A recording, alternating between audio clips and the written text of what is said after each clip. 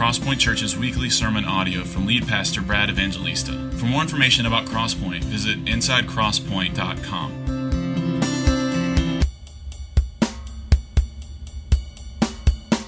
And so let's look at Mark chapter 6. Now here's the scene before I read these verses, and we're going to work our way through it. And today there's not so much a point that I'm going to give you before. I think at the end of this there's going to be three things that I want to summarize this passage with.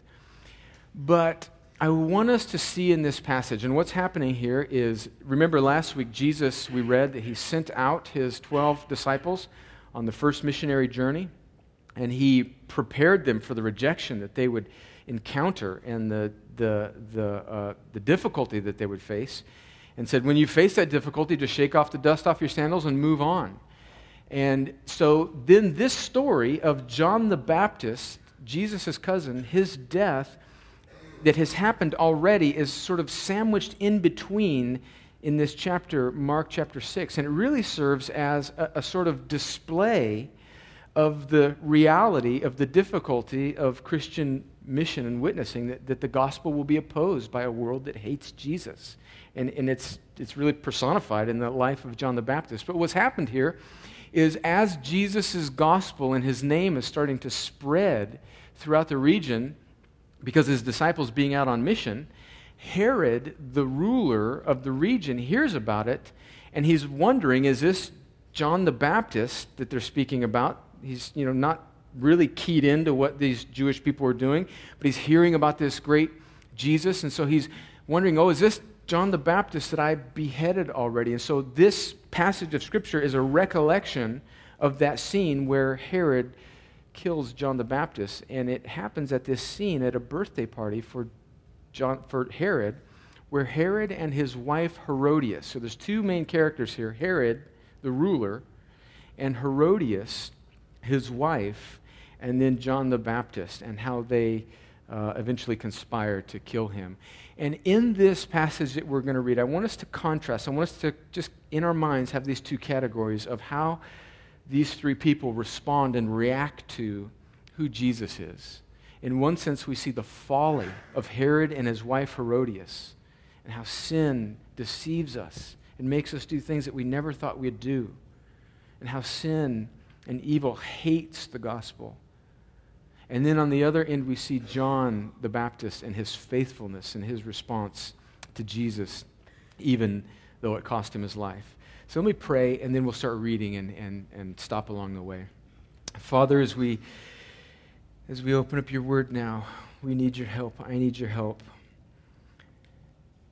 As Robert prayed earlier this morning, the question is, who are we in light of how holy you are to approach you? And the good news of the gospel is that you make a way, you cleanse us, and you, in fact, recreate us, and you cause us to be born again through Jesus' work on the cross, so that we come to you now, not because of our righteousness, not because we're good church folks. The reality is we are broken reeds, we are busted up people, we are sinful, and we bring lives that are complex and full of false idols that we worship instead of you. But yet, for those that have trusted in Jesus, you have washed us and you have sanctified us, and now you see us through Jesus' work on the cross. So we come to you now, although in one sense perfected, still needing to be sanctified, and we come to you now in needy people. We pray that you would take this incredible scene and that you would speak to us. I pray that Christians would be convicted, encouraged, and would look at life through a more sober-minded lens.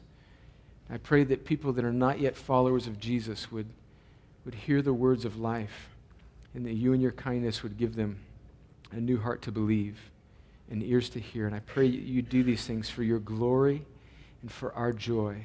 In Jesus' name, amen. Well, let's read Mark chapter 6, verse 14. It says that King Herod, now he's not really a king, but that's what he was referred to at the time, and now he is a sort of provincial, it's like a governor of this Palestine, Israel area set in place by the Roman emperor during that time. And so Herod is not a Jew, he's a Gentile, and he is the sort of governor of this region of Palestine, and he was referred to in just sort of normal conversation as king. So King Herod heard of it, and what he's heard of is the missionary witness of who Jesus is by the disciples of Jesus that have just been sent out in the previous few verses that we read last week. So King Herod heard of it, for Jesus' name had become known. Some said, John the Baptist has been raised from the dead. That is why these miraculous powers are at work in him. But others said he is Elijah. And others said he is a prophet like one of the prophets of old. So there's all these rumors going around about who Jesus is. Herod's thinking, well, maybe it's this John the Baptist fellow that I beheaded, which we're going to read about in a second. And others are saying it's this Old Testament prophet Elijah who never died, but in the Old Testament, if you remember in Kings, was just taken up in this chariot of fire. And so there was this anticipation amongst the people that Elijah would return again. Verse 16. But when Herod heard of it, he said, John, whom I beheaded, has been raised. For it was Herod who had sent and seized John and bound him in prison for the sake of Herodias, his brother Philip's wife, because he had married her. Now this is where it gets interesting. Okay, so we've got Herod, who's the ruler of this region, and you've got Herodias, who's his wife, and then you've got John the Baptist, who he has imprisoned. Now, this Herod character that we're reading about here is the son of Herod the Great that is at the beginning of the Gospels in Matthew chapter 1 and 2, who was trying to kill the infant baby Jesus. And so he has passed away, and now one of his 7 sons, this Herod, creative in the naming, I think he had a bunch of sons named Herod, and so this is also Herod. Antipas is actually his name, and now he is the ruler. And now, this ruler, Herod, has 6 brothers from his father, Herod the Great, by different wives. One of his half-brothers, Philip, was married to this lady named Herodias. But Herod, our Herod in this text, fancied his brother's wife, Philip's wife. And so he basically stole, wooed away his brother's wife to be his own wife. So Herodias was previously his sister-in-law, and now she's his wife. But it gets even crazier. Not only was Herodias his sister-in-law because she used to be one of his half-brother's wife, she was also the daughter of another one of his half-brothers. Okay? So she is the wife of one of his half-brothers and the daughter of another one of his half-brothers. So she is his sister-in-law / niece / wife. We're in Maury Povich territory here, friends. That's where we are. Okay? And so this is the situation. In verse 18, we continue reading, and it says, For John had been saying to Herod, it is not lawful for you to have your brother's wife. I mean, we can't even count how many laws this breaks and how bad this is. Notice here that John has the courage to speak against sin and immorality in his day. Notice also that Herod was not a Jew. But yet, John knew that God's law applies to everybody. Listen, do we really believe that? I mean, Christianity is not just sort of the moral ethic of the Western world by which John Adams and the others founded the American democracy. It wasn't just a sort of undergirding set of principles for the Constitution of the United States. It is God's law. And John, rightly so, viewed God's law and his way of living as applying to all mankind. It is the responsibility of every Bible-believing church, every faithful Bible-believing preacher, and every Christian to speak God's truth to a culture no matter how wicked it may be. And in our day, it is no different. I remember a few weeks ago, I can't remember what the context was, but I remember Wayne was up here praying, and he mentioned something to the effect that America is not a Christian nation. Now, it may have been founded by a bunch of people who maybe were Christians, and they may used the Bible as a source document. In fact, maybe even the majority of the truth for which they founded this nation. But do we realize that we're living in really a modern-day Babylon? And it is the responsibility of Christians to humbly, wisely, and with a love for the souls of people, speak truth to the wickedness of our culture. Let me just give you two examples where I think we as a church need to not have our head in the sand. Two examples that have happened even in this past week, past few weeks. One is, I'm not sure if you're aware of this, is that Hobby Lobby, the retailer, that sells crafts and stuff that women buy. I don't know. I mean, it's just not a store that I would find myself in very often. Well, Hobby Lobby is a huge national retail chain and is owned by some very devout Christians, very generous Christians, by the way. I'm not sure the name of the family. It escapes me now. But evidently with this new healthcare bill that has been passed, part of that healthcare bill is mandating that employers offer and include and pay for a morning after pill, drugs that would cause, even at the very earliest ages, an abortion to happen. And very rightfully so, the owners of Hobby Lobby has said, listen, we'll pay for the health care of our employees, but we're not going to cover that pill because we don't want to be involved in that.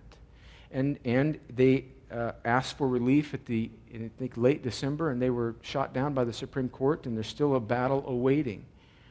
But friends, that's a situation where we as a church need to pray for Hobby Lobby, and we need to speak against the evil of our government. And friends, don't get me wrong, I'm not trying to throw red meat to the Fox News crowd here. Right? Don't get me wrong. Our posture towards this should not just be President Obama, and we just become grumpy moralists that nobody wants to listen to. What's at stake here is not a political position, but lives and the hearts and minds of people who don't know Jesus. A second issue that just happened this week, I'm sure many of you are aware of it. Louis Giglio, a very well-known pastor and preacher, was invited to speak at the president's inauguration in January and was going to give, I think, the benediction. And some people drummed up some sermon from Louis Giglio back in the 90s where he preached a very biblical perspective on homosexuality. And and if you've ever heard Louis Giglio speak, you know that he's full of grace and charitability, but he believes the Bible and he believes in a biblical view of sexuality, and he talked about how sex outside of marriage between a man and a woman is outside of God's way, and therefore the homosexual, like every other sinner, should repent of their sin and resist it and turn and trust in Jesus, and that's our only hope. And that became a firestorm, and now Louis Giglio has been uninvited from praying at the inauguration. So friends, even just this last week in God's providence, as I'm looking at John the Baptist speaking against the immorality of his day, these two issues are just plastered across the headlines. But notice, let's keep reading here. Let's notice how John does this. Verse 19, Herodias had a grudge against him because John is rightly preaching against his sin, and he wanted to put him to death, but she could not, for Herod feared John, knowing that he was a righteous and holy man, and he kept him safe. When he heard him, he was greatly perplexed, and yet he heard him gladly. So notice here this sort of conflict that Herod has. John is not sitting up on the city square thumping his Bible, speaking in a way that really almost makes it impossible for Herod to hear the truth. If you go back to verse 18, it says, "For John had been saying to Herod, 'It is not lawful for you to have your brother's wife.'" So we can almost picture John pleading with Herod for the sake of his soul, not just some political party platform. Do you see this? And would that the church, would that people in this room would have this sort of winsome, brokenhearted boldness where we care far less about red meat for conservatives and we care far more about the hearts and minds of people who grow up in a culture that is lost, and we become a voice for truth in our time and day. And notice here also the two reactions of Herodias. She suppresses the truth. She hates it, much like much of our culture does. She has a grudge against John the Baptist's preaching of truth, and she wants him to be put to death. Notice also Herod, who has a bit of a different reaction, and I think this is more common. Herod was conflicted by the truth. He may have thought he was okay even because he enjoyed listening to John the Baptist's sermons. Look at verse 20, the second part there. It says, "When he heard him," meaning Herod hearing John preach, "he was greatly perplexed, and yet he heard him gladly." Isn't that strange?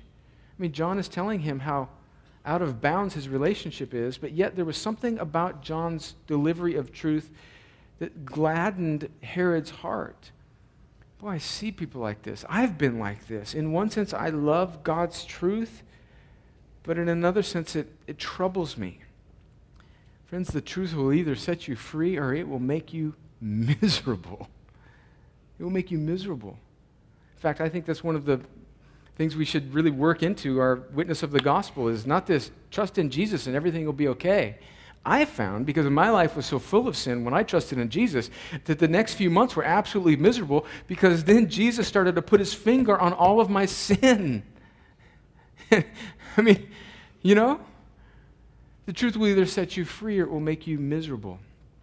And we see this in Herod. He was conflicted by the truth. Let's keep reading in verse 21. It gets really crazy now, as if his wife / sister-in-law / niece wasn't scandalous enough.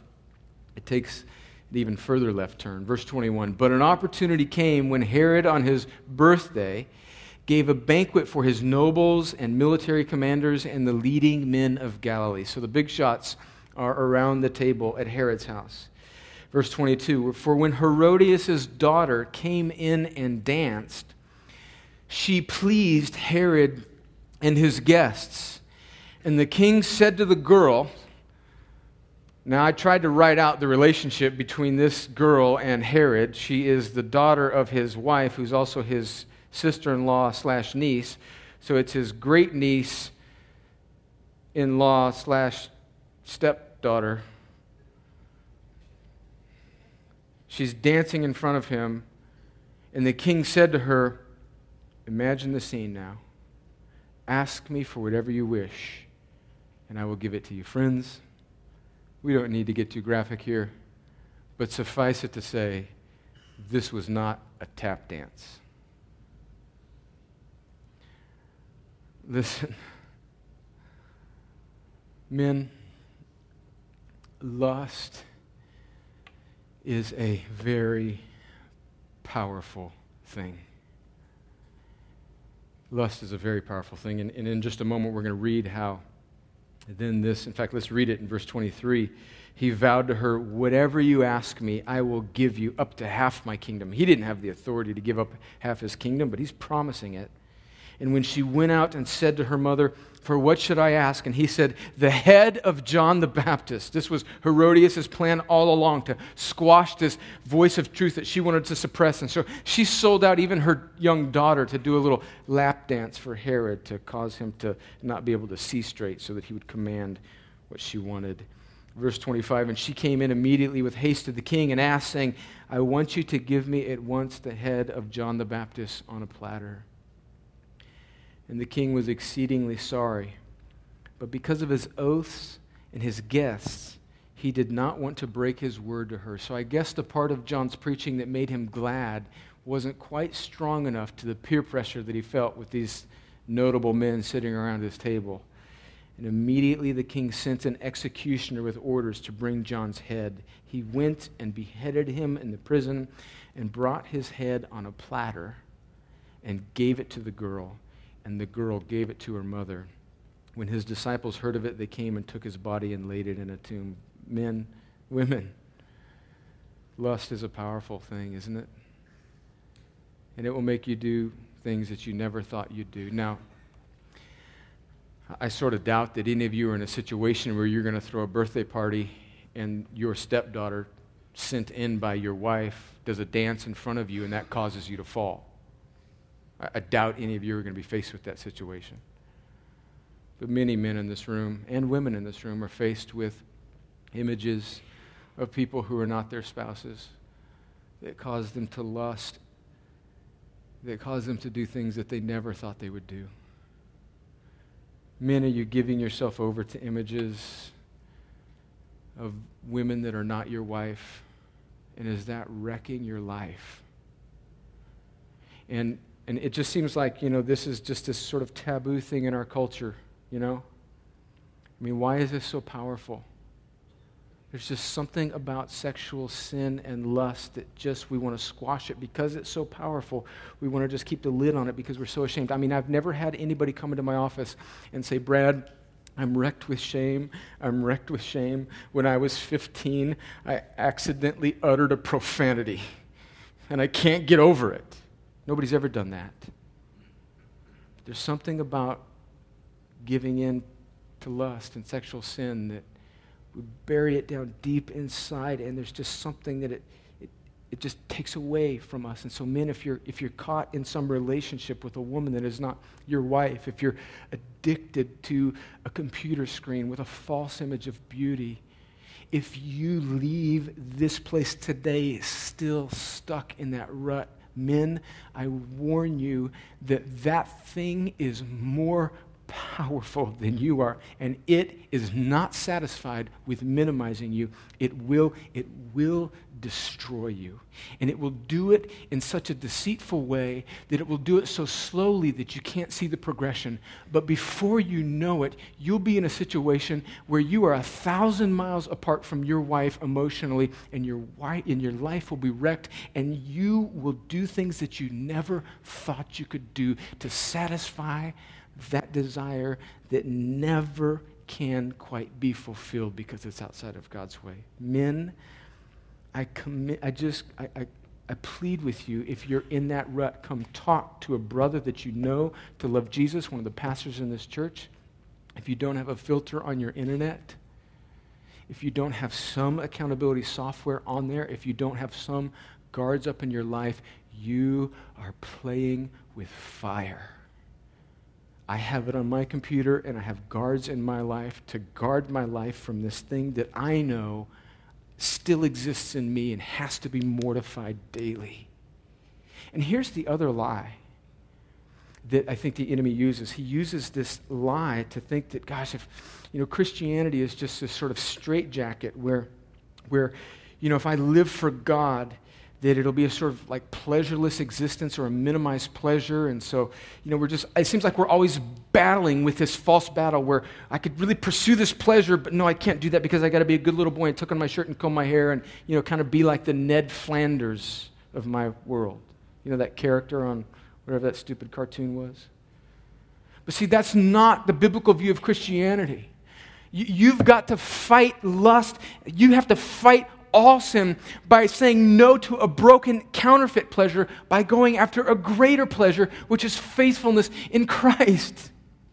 Young men, you need to know this. Young women, you need to know this, that saving yourself for that person that God has given you in marriage, not before and not outside of, is far more pleasurable than any broken counterfeit outside of it. You're going after a greater pleasure. But the enemy will always lie to you and say that, this one little thing will be okay. And this doesn't just apply to men. Maybe their lust is more visual, but women, come on, we're inundated with a culture that feasts on a woman's heart. Don't get me started on all these silly little reality TV series and bachelor and bachelorette silliness. And it presents a form of, it's like a feminized masculinity. He's always clean, and he doesn't have any hair on his body, and his teeth are shiny white, and it causes you to want that. You know what that is? That's emotional pornography. That's emotional pornography. And these silly little vampire movies. And you're laughing, but it's heartbreaking. It's presenting an unrealistic, feminized version of masculinity that's causing our young girls to want this thing. It's ridiculous.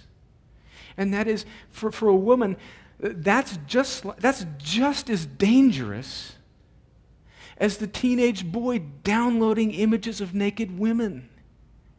In fact, it might be, that's obviously sinful. All this other little emotional pornographic stuff is less obviously sinful, and we buy our girls all the stuff to read it and to take it in. And do you realize, friends, listen, I didn't really want to go down this road because I don't want this just to be red meat for the moralist. Yeah, you handled Obama and pornography. Yeah, I'm happy. Now I can have a good lunch. Friends, that's not my heart here. Do you see this? I mean, I'm sorry I'm being silly and you're laughing, but do you see what's at stake here? In my heart, in your heart, and what's at stake here is the witness of the gospel in our city and the pleasure, the true eternal pleasure of our lives and our children and the witness of Jesus to an onlooking world. Friends, what's at stake here is not morality or political platforms, but the very gospel that God has called us to enjoy. So we see three responses. Well, before I move on, let me just say that if you find yourself, friends, if you find yourself caught in a snare or tempted deeply by any of these things, and I venture to say that if you are past puberty, you have either been tempted deeply by these things, are being tempted deeply by these things, or will be tempted deeply by these things. If you find yourself there, friends, don't walk, run to the cross and practically run to a brother or sister in the Lord who you trust, maybe one of the pastors in this church, who will come around you and give you resources and give you the help of Christian community in the body of Christ to help you say no to the broken counterfeit pleasures of this world and yes to true joy in Christ. And friends, listen to me. I know this to be true, not just because the Word of God says this, although that's all we need, but because I have experienced brokenness and pain in this very area in my own life, and there is redemption, there is joy in Christ, there is grace at the foot of the cross. It is there for you, young man, it is there for you, young lady. Come to Jesus. Come to Jesus, and don't leave this room or don't let the sun go down on this day without reaching out to somebody, because there is help in the Lord. So let me conclude with just summarizing three responses we see to the truth. One, we see Herodias suppressed the truth. And by and large, that's the reaction of our culture. Our culture is not nominal or indifferent to Christianity. It hates it.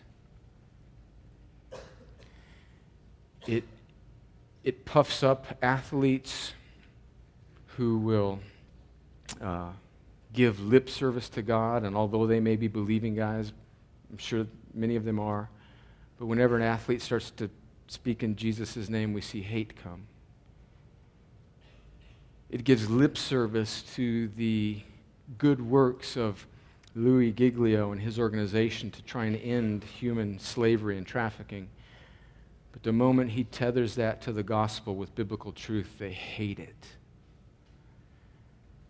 Maybe you were dragged here today by a friend, and maybe you've suppressed the truth of who Jesus is in your life. Friends, the good news is is that when Jesus intends to save a person, he overpowers that suppression and he makes his joy and his beauty and his loveliness irresistible. And that may be where you find yourself right now. So you may be thinking, oh my gosh, I've suppressed the truth all my life. Can I ever be somebody that trusts in Jesus? Yes, yes. Jesus and his love is far more powerful than the world and its hate for his truth. Secondly, the second response we see to the truth with Herod, we see a man who is conflicted by the truth. We've talked about it. Disobedience to God and his way confuses us, it warps us, it deceives us, and it robs us of our ability to see things straight and trust in God and see him as more pleasurable than a broken world. Truth will either set you free or it will make you miserable. And then finally, we see John, who believed the truth and gave his life for it, even though he doubted.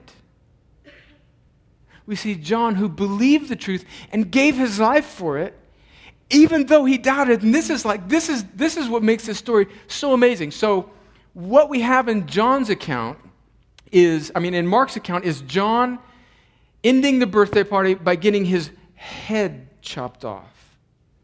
But before that, we read in Matthew. Let me read in Matthew chapter 11 about John the Baptist while he's in prison, awaiting to get his head chopped off by Herod. Listen to Matthew chapter 11, verse 1. It says, when Jesus had finished instructing his 12 disciples, he went on from there to teach and preach in their cities. Now, when John heard in prison, so he's already in prison, he's already, preached against Herod and his situation. He's in prison. This is pre-birthday party. When John heard in prison about the deeds of the Christ, he sent word by his disciples and said to him, are you the one who is to come, or shall we look for another? That's John the Baptist. John the Baptist, who's in prison for preaching Christ, is wondering whether Christ is the Christ. I find that incredibly encouraging. Do you not? Johnny B. doubted. John the Baptist, not Joe Schmo, not just some cat who was wandering around, he didn't know which way is up. John the Baptist, who the Holy Spirit moved in his mother's womb, caused him to leave. John the Baptist doubted. And what does Jesus say to his doubt? What does Jesus say to his doubt? Oh, John, come on, man. We've done this gig and you can't get this straight after 30 years of being my cousin and now you're preaching. No, he doesn't say, come on, man, to John. Listen to what Jesus said. And Jesus answered them, go and tell John what you hear and see. And now what Jesus is going to do is he's going to quote a prophecy from Isaiah 61 that is a prophecy about Jesus and his ministry. And he says, go and tell John what you hear and see. The blind receive their sight and the lame walk. Lepers are cleansed and the deaf hear, and the dead are raised up, and the poor have good news preached to them. But one thing Jesus leaves off in repeating that prophecy of Isaiah in Isaiah 61 is one little line where it says that the captives will go free, because what he's saying to John is all those things are happening, but that one little part of that prophecy doesn't apply to you. You're not going to go free. In fact, John's going to get his head cut off. And in verse 6, Jesus says, and blessed is the one who is not offended by me. And then later on in that chapter, Jesus says that there's no one greater that's come from a woman than John the Baptist. Even in the midst of doubt, it's okay to doubt. But even in the midst of his doubt, John believed the truth and gave his life for that truth of who Jesus is. It's a great reminder to us that we are not saved by the strength of our faith, but by the strength of the object of our faith. That's really encouraging news. That's really encouraging news for the young man who is racked, who seems trapped by some sin that he can't get out of, and he's wondering whether Jesus will ever be able to pull through, and maybe he's heard some false teaching that he can only break free from that sin if he will garner up enough faith. Friends, that's not the truth of the gospel. Look to the one who looked to the one who defeated death and all of its consequences. And you were saved, you were rescued by the strength of Jesus, not by the strength of your faith. John believed the truth and gave his life for it, even though he doubted. Friends, these are three responses we see to the truth. Where do you find yourself? You find yourself conflicted by the truth? Run to Jesus. Do you find your life having been a life that has suppressed the truth? Run to Jesus. Do you find your life maybe like John? You seem to fluctuate in and out of strength, and you're really ashamed of some of your hypocrisy and doubt. Run to Jesus and look to him even now. He is mighty to save. He's mighty to save. Let's pray and ask the Lord to help us. Father, as we come now to, in a few moments, see our brother Blair be baptized and proclaim this very truth that John preached and that the disciples preached. I pray, Lord, for people in this room who are conflicted by the gospel. In one sense, they seem to be gladdened by it like John, but in another sense, they're so tugged at and trapped by broken counterfeit pleasures that they've bought in and settled into this lie that they could never truly serve Jesus. Or maybe, even worse, they've deceived themselves into thinking that they're okay with Jesus because they come to church and download the latest sermon from the latest preacher, know the songs, but yet their life is full of lies. Father, I have been that person, and I know, because your word says it, and because I've tasted it in my own life, I know that you can save from that deception. Father, would you do that for that person in this room who might be conflicted by the truth and deceiving themselves? And Lord, for the Christian who's here, who's believing the truth and trying to stand on it, God, would you cause them to not look to themselves, but to look to Jesus, who went to the cross with his perfect life, with his completely obedient life. Jesus, fully God and fully man, who laid down his perfect life as a sacrifice to absorb the punishment that should have been ours, that should have been mine, that should have been all those that turn and trust in Jesus. And he, on the cross, satisfied your law and your holiness and your righteousness.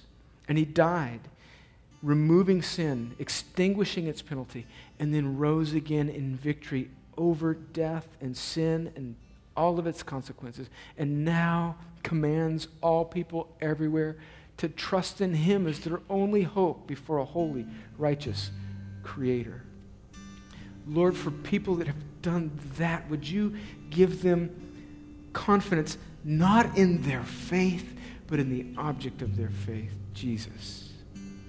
And would that strengthen our hands and our knees for the life that you've called us to in this wicked world, for the glory of Jesus, for the joy of your people. I pray that you do these things. In Jesus' name, amen.